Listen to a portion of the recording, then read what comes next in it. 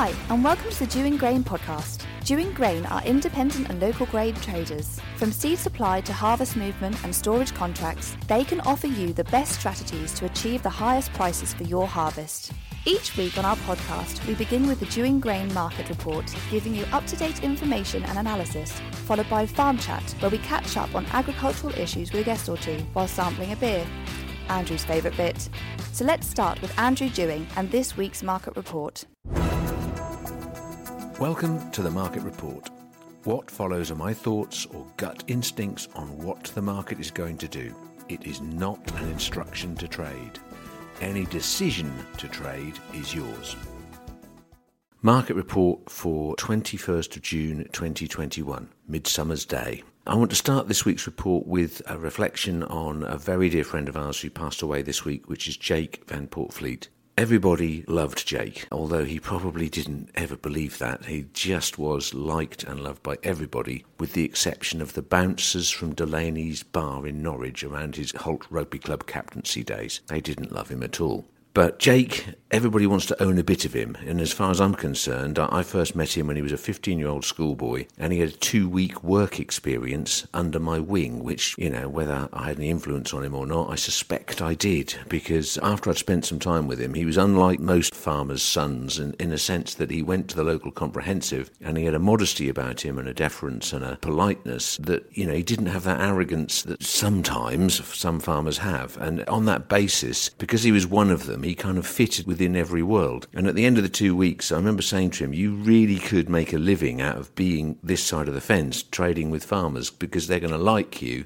and you've got the right way of dealing with them, not challenging them and being sympathetic to their issues. And lo and behold, that's exactly what he did. And although we never actually worked together, there's a camaraderie in the trade. He was a very successful grain buyer until he finally escaped and took over the family farm a few years ago. And then Jake became a director of Aylsham Grain because the family farm had been a member here from day one. So he did work with us in the context of being one of our directors, and he only left when he received the diagnosis for the cruelest of diseases, which is motor neuron disease. Jake, everybody's going to miss you. The way you dealt with people, the way you got people to come to Holt Rugby Club was not the normal tactic. I talk about Delaney's or being in Norwich. Your recruiting tactics were superb. You had a team that took Holt to its finest ever days. I mean, even the club chairman was in the nightclub, if I remember rightly. I was told. Anyway, we will miss you, and our love and thoughts are with Claire and your children and, Hilary and Neil and all the rest of the family. As I say, you were loved and liked more than you'll ever know. So with that sad news, we'll get on to if you're a farmer, the miseries of the last week's trading as well. The market has dropped very dramatically. The weather is king. We'll talk firstly about old crop, which is surprisingly little bits of wheat are coming out of the woodwork, and God knows why people didn't actually say, actually I have got 2 loads I think left, I'll sell it now, when it was 200 and something pounds a tonne. But it's in a situation where the price of old crop wheat is somewhere in the region of 188 would be a guess. It's not all over. There's 8 weeks to go till harvest, but let's all remember there is a large amount of French booked to come in from about mid-July onwards. So I think it's going to be interesting. There's been a few phenomenally high-priced sales that we've gone to collect the odd load from farmers, and they've come in with a 20-tonne load instead of a 29-tonne when they clear up their farm. It would be really useful to know that before we come to collect it. So thanks for that, one or two of you. It's cost us quite a few quid. But that aside, we seem to be in the last throes of trading it. So is 188 a good price? Well, 12 months ago, you'd have thought it was brilliant. Barley old crop, that's a good one. That really should have been sorted by now. I would guess a value of about 170. X-Farm, if you have any, throw it up and we'll see if there's any buyers about. There's certain parts of the country that have run out, and obviously harvest willing. When will harvest start? If it keeps raining for 4 weeks, and it won't be for a longer period, and there may well be a demand creeping in at the very end. But that's old crop, largely done and dusted, all bar the shouting. New crop, as I said, weather dominant. The difference in 7 days in key commodity that's been the driver of all of this recently, following issues with corn production in various countries, there is rain forecast in the key regions of the states, and we don't know how much rain there's going to be. Different weather models have different suggestions, but largely everyone's going to get some rain. And in 1 week, December corn has dropped from Friday last week when we recorded to now, 80 cents a bushel, which to the people who can be bothered to work it out is $29 a tonne. in a week. So with that happening, inevitably everything's gone with it. Now, in the same time period, UK feed wheat has dropped £6. Now, all right, corn was overpriced and is the driver of everything, but let's just keep a close eye on that. That's a hefty drop in corn, and I suspect with the weather that we're now getting, it's now a good, saturating, straightforward rain that we're getting on this Friday as I record this. I suspect the pressure is on European wheat prices with the crop developing as it is. And certainly in the UK, our yield outlook is improved by this recent rain following that fabulous sunshine all of last week. And my little brown legs that actually saw the sunlight for a change. So the outlook is down. Current value, November feed wheat ex-farm 164. If you want harvest movement, it would be about 161 delivered. For immediate movement, same day as cutting it. That is where we're at as I record. Feed barley has taken a bit of a tonking as well. I think there will continue to be interest for that, but if you try to push to sell it at the moment, there's a little bit of cat and mouse going on. So I would tentatively put a value of about 143x for harvest movement feed barley. Historically a brilliant price, with the exception of the last 2 or 3 weeks when it's been a lot higher than that. I think it ain't going to drop a lot further than that in the immediate short term. There is demand for UK feed barley.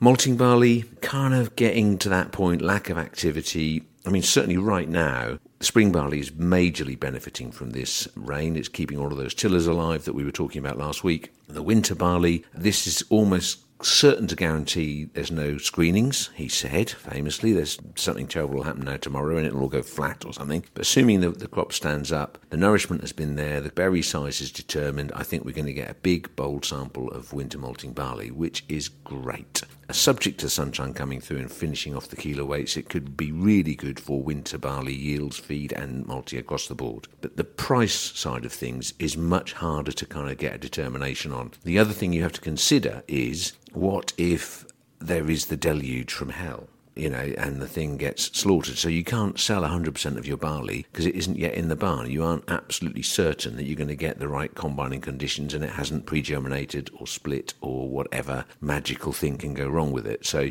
it's a balance of selling a bit and holding a bit and trying to react quickly when you know it's all good, or not selling a thing when you know it's not so sharp. So usual old stuff, but not much trading going on from farm, in our opinion, in this current period. So what does that leave us left to talk about? Oilseed rape. In simple terms, obviously the weather has had an impact. Weather and politics are the two biggest things that influence prices of commodities. If some sort of trouble or argument breaks out. Now, Ian's been talking me through a whole load of the reasons why the oil market has also come down aggressively. Predominantly, the issue of the weather is one thing. But the Biden administration, who when he was inaugurated, he highlighted that he was going to bump up ethanol usage and he was going to be the Greta Thunberg's godfather sort of job. And he's also been at the G7 summit last week where it's very environmentally biased conversations. So he's kind of got that in the background. But his administration has hinted at protecting the oil refiners in the US, a bit of lobbying from the old Republicans saying, they can't cope. They haven't done anything about integrating ethanol into their mix and they're basically in financial trouble. So he's hinted at possibly waiving the need to honour his declarations of bringing bioethanol into the mix. Now, there's no clarity on it and there's a sudden silence. It's a very dodgy piece of ground. At the moment, he's both sides of the fence. He's like Mr. Green and then he's Mr. Save the Oil Refiner. So if he is going to renege on his commitment to use bioethanol, well, that has had a massive the rumour has been a major slice of why prices have dropped so dramatically. So to quantifiably put it into ex-farm values for oilseed rape, this is exciting in a negative sense. Harvest oilseed rape price is currently $3.95. Now, who'd have thought we'd have been talking about something with a 3 in front of it following the spring we've just had and the potential of what we saw coming forward? So remember, weather and politics will never be predictable and they will always be influences on your market. This week's Farm Chat is a continuation of the conversation I was having with Nick Padwick over at Wild Ken Hill. So enjoy. With that, have a very lovely, wet and sunny week. Thank you. Thank you for listening. Please remember that any decision to trade on this opinion is yours. The Dewing Grain app will keep you updated with real-time industry news, data analysis, and insights into the market, giving you all the information you need to make informed trading decisions. A commodity selling feature enables you to source prices and receive direct offer notifications informing you on what Dewing Grain are looking to buy and at what price. Search Dewing Grain on the App Store or Google Play to download, and with all of these features in your pocket, you'll have more time to sit back and listen to our podcast. To set up a trading account with us, call 01263 731 550 or email info@dewinggrain.co.uk. And now it's time for Farm Chat. Welcome back, Nick, even though we've only had an interlude. You're back on air. Not even time for a comfort break, but there we go. No time. We're going to keep talking because I'm conscious that this is a two-parter. So where we left off, you were talking about what instinctively felt right or wrong about spraying for orange blossom midge or dust clouds. As you evolve on this farm now, here we are at Wild Ken Hill. You've got the BBC on block in your barn outside the office. Yep. God knows how many of them there are out there. About 35 at the moment. Yeah, most of them sitting down having yet another cup of coffee by the look of it. I mean, they're filming here continuously. I've had a little look in the shed, and you've got very good broadband from now on because they had it fitted. That's one thing we got good at. We've actually got from the BBC in Norfolk, we had very, very poor broadband, but actually we've now got broadband that's rival best broadband in the county. London. Absolutely. Yeah. Which shows your negotiating skills, like that concrete road at South Pickenham. You've Absolutely. still got the skill. Can you just throw that in as well? Oh, all right then, thanks very much. You have all the village tuning into you now. Well, no, absolutely. So outside the involvement with those guys, do you have to go and prod the odd owl box to make a move or something? How does that work? No, it's been an amazing experience. The only reason the BBC have been here was because of all the work we've currently done. And it isn't just me, it's the family's direction as well. It's the Buskell family. We really got kicking off when the son, Dominic Buskell, came back from London and got involved in the estate, which is great. Generational change and all those sorts of things. And how wonderful. He was really engaged, wanted to get engaged with the Rewilding Project, and wrote this amazing paper which put out on the internet. And we were approached by the Beeb and asked if we would be keen to have some researchers come and have a look round. And I suppose we kind of all know, as farmers, we all know we've got some amazing habitats out there. Everyone has, it's just incredible. And I don't think we shout enough as an industry about it. And we were just fortunate that they've come to us. You've got several things. You've got upland, marshland, woodland, seaside. You've got a big contrast and consequently, I guess, a big variance of wildlife. Absolutely. Which ticks all of the boxes. Yeah. On a very busy tourist road in the summer, basically. In time, lots of these environmental schemes that go on are going to need to have the public access. They're going to need to see physically themselves. Watch Springwatch, say, oh, that's really interesting. They're going to want to come here and they're going to want to experience. Yep. Now, the reality is, if every single environmental scheme... Last week I had Jim Alston from Calthorpe on, and he's got an environmental scheme, and he quite rightly said, because I thought, the minute you have subsidy for doing some environmental scheme, you're going to have payback to the public who's paid for it.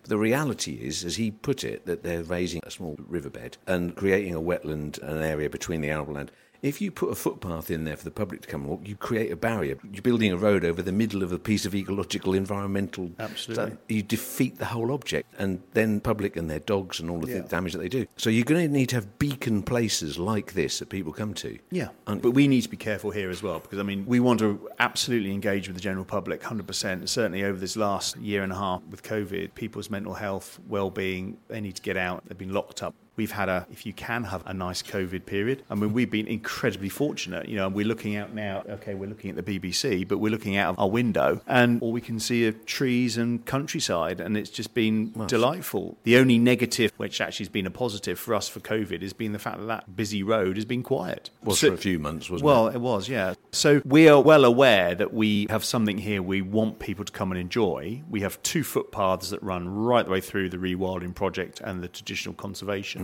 which is clearly signposted. And we want people to come and enjoy it. But there is a line here where we generate so much interest that people then take it upon themselves just to walk in and ruin all the wildlife that's there. Wander off into the woods. Absolutely, you need to absolutely. So it's about the education. I'll tell you what, we have found that when we actually catch up with the people who have strayed, when we actually explain what we're trying to achieve, by golly, 9 times out of 10, the experience has been positive. They realise what they've done. Oh, gosh, I'm sorry, da-da-da-da. And they will then hopefully educate other people.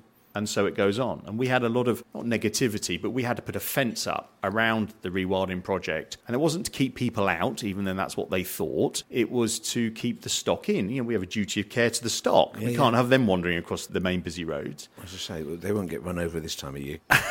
The cars won't be going very fast, no. But as soon as we then started explaining what we're trying to do and what we're trying to achieve, people got it. Yeah, the instant assumption, if I can speak on behalf of the general, the great unwashed, they assume that farmers are thinking, get off my land, you aren't allowed in there, that's mine, it's private. And you're taking all my subsidy, oh, can you do that? And all that sort of stuff. Whereas they wouldn't think, actually, those pigs might wander up and out, past the car park, onto the road. No, absolutely. Just a simple thing to a country person, but to absolutely. a And city I think boy. it's about trying to explain it. If my father had been here today, gosh, he would have been the real farmer, you know, get off my land and all the rest of it, and didn't want to explain. But I think 9 times out of 10, farmers want to explain and show people what's going on and explain what we are trying to do as a farming community. So we're just very, very fortunate that the BBC decided to come here to look at our diverse habitats. As you say, we've got the marsh, we've got the rewilding, we've got the regen farming side of it. So there's lots going on. Do the guys on the BBC dwell on stuff like the public possibly being slightly in the wrong, or do they keep well away from that? Forgive me for not having watched every episode. What do you mean? If somebody wandered off and stood on some eggs that you've been filming just because they've wandered away from where they should be and they've gone and damaged something, well, does that ever mention that the public actually sometimes... Well, you see, Andrew, if you'd been watching Springwatch, I'm going to call you out here. I haven't watched it. There was, in the first week, we unfortunately had a bloodhound that got out of a neighbour's house and had wandered across the marsh eating avocet eggs. Oh, great. Live on TV. Excellent. And it was handled incredibly well at the time. Okay. The person was kind of called out. We didn't know who it was, but the owner of the dog. Mm-hmm. And it was done in a very sympathetic way. It wasn't done maliciously. No. But it was just a reminder to everyone, controlling dogs and what happens See, that possibly does more good for people thinking, well, my dog doesn't, you know, he's a good old boy. He runs away sometimes, I call him. Yeah. But largely, it's never their dog. I don't, He's sweet as anything. And I don't think they know the damage that potentially they could do. And again, it's about the education. It's about education. That's a massive story. I'm sorry I haven't watched that. I'm a country boy. I watch Springwatch. I watch City Watch, so I understand, like, you know, what happens in cities or something.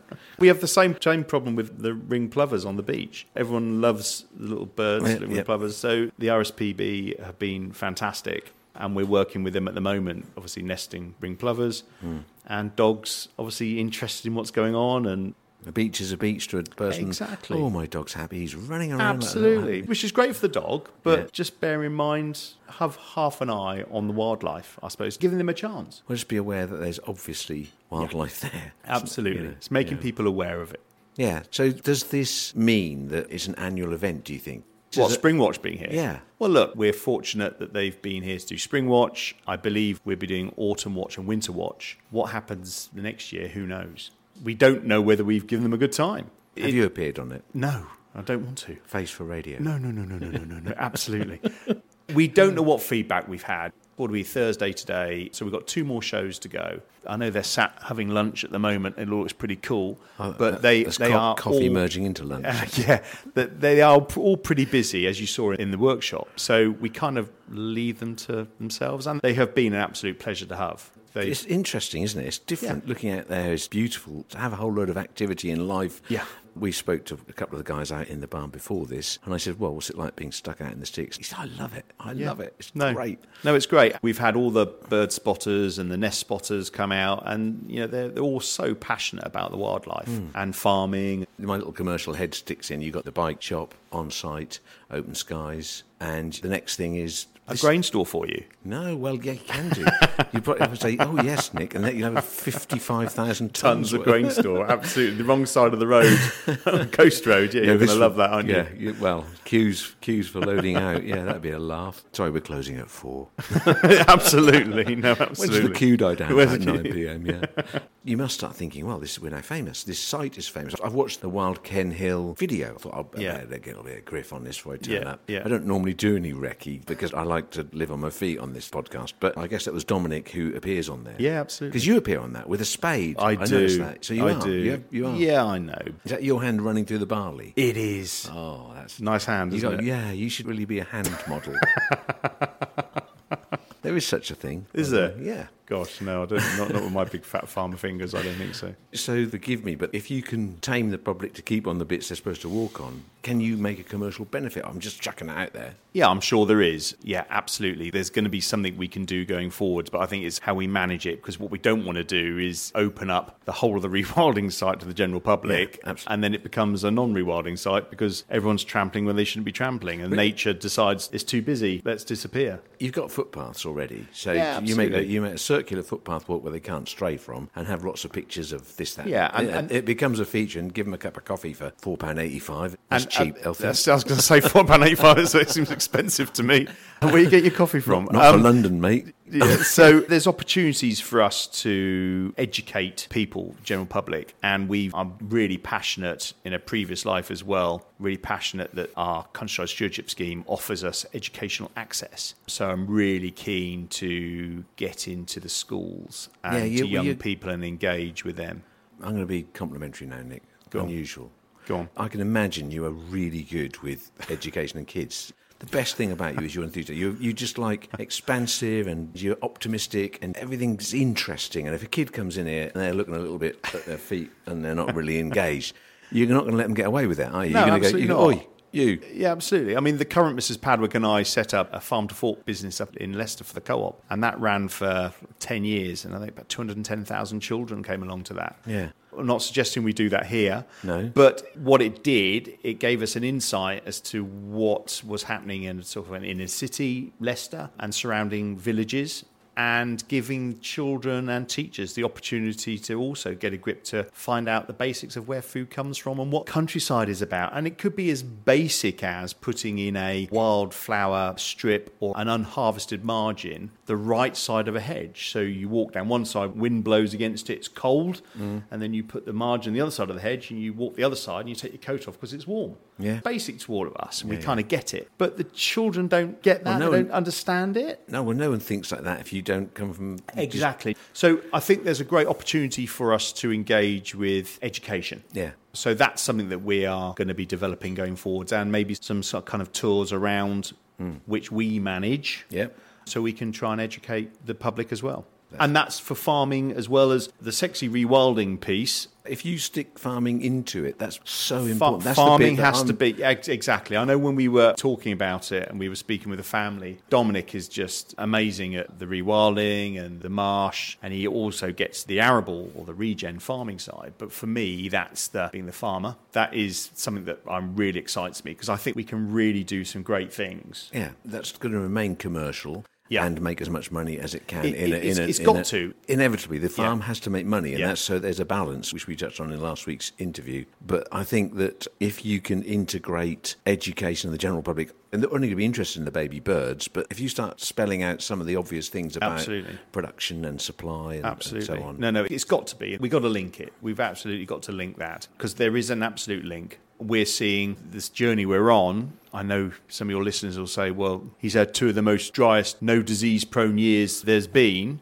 Absolutely get that. But we're using technology and weather stations out there that are predicting when disease will actually enter the plant.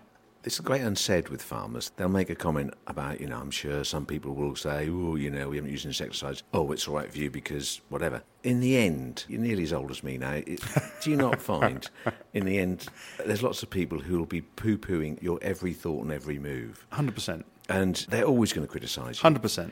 We went and looked at a barley field the other week, and someone tweeted a picture of it, and there's a picture of us. There's a particular guy who, he's always sniping, little snipe thinks he's funny. So he put a horrid little snipe on there about, do they know what they're looking at? And you spend your life, when I was 25, I'd want to go and punch him or do something to him, go out with his girlfriend or something just to piss him off. But now, it's like, you saddo. You have to just get on with it and do what you do and think he's always going to be critical, whatever he does. Absolutely. And I suppose for me now, it's just any trials or any work that I'm doing, I do right on the side of the road. So everybody can see it. Because do you know what? I don't care. And we will learn so much from it. And I can't wait to see the skid marks down the road as people stop to think, what the hell's going on here? It's a bloody mess. What I want them to do is actually come and ask what we're actually doing, because then it kind of makes sense. I had a conversation with someone this morning, actually, and they've kind of nearly done a full circle, which is quite interesting. So they kind of poo-pooed lots of poo-pooing going on. Yeah. And, oh, no, that's not for me, that's not for me, that's not for me. And they were asking me lots of questions in a positive way about, so if I do that, what happens? Or if I do you know what? Fine, Andrew. That's great. As long as they're questioning themselves, brilliant. Poo-poo to do-do. Poo-poo to do-do, absolutely.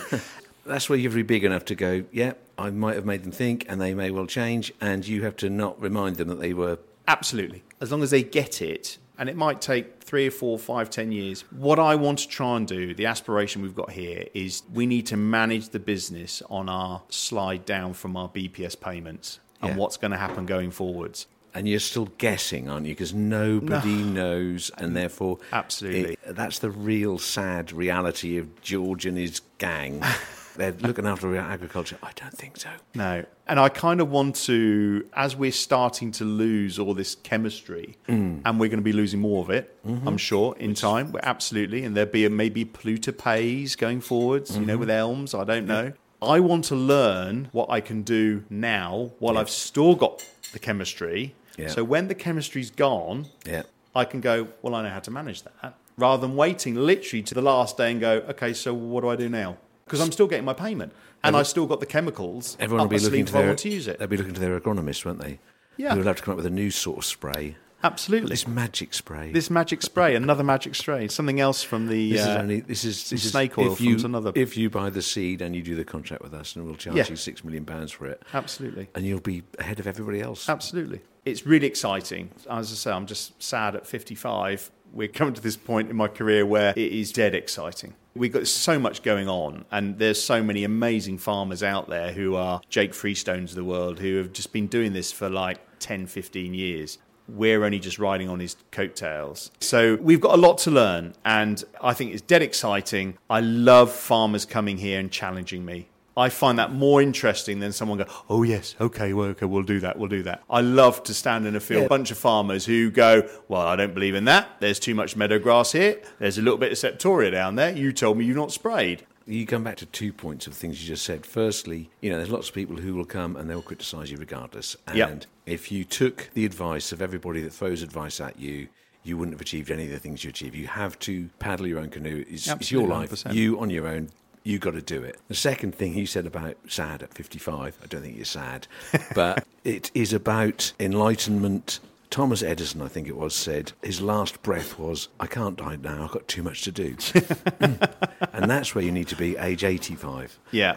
So you've got as long as you've ever worked to be as enthusiastic as you are to just keep going. And I don't think you'll ever run out of energy on redeveloping and testing the limits, and that's what you do best. Well, there's so much more now to do, and we just need to take this estate to a place where it can be sustainable. Yeah. And we've got some great biodiversity and some great opportunities for everyone to enjoy and to produce food. That's kind of where we want to be, I think. I think that's a great place to wind up, Nick. I think it's been a really enjoyable and interesting couple of podcasts. Thank you so much for your time. Thank you, Andrew. Really appreciate it. Great. Cheers. Take care. Bye-bye. Thanks for listening. Make sure you subscribe to get new episodes as they are released, and follow us on Twitter. We are @DewingGrain. Call Dewing Grain on 01263 731 550 or email info@dewinggrain.co.uk. The Dewing Grain podcast is produced by East Coast Design Studio in Norwich.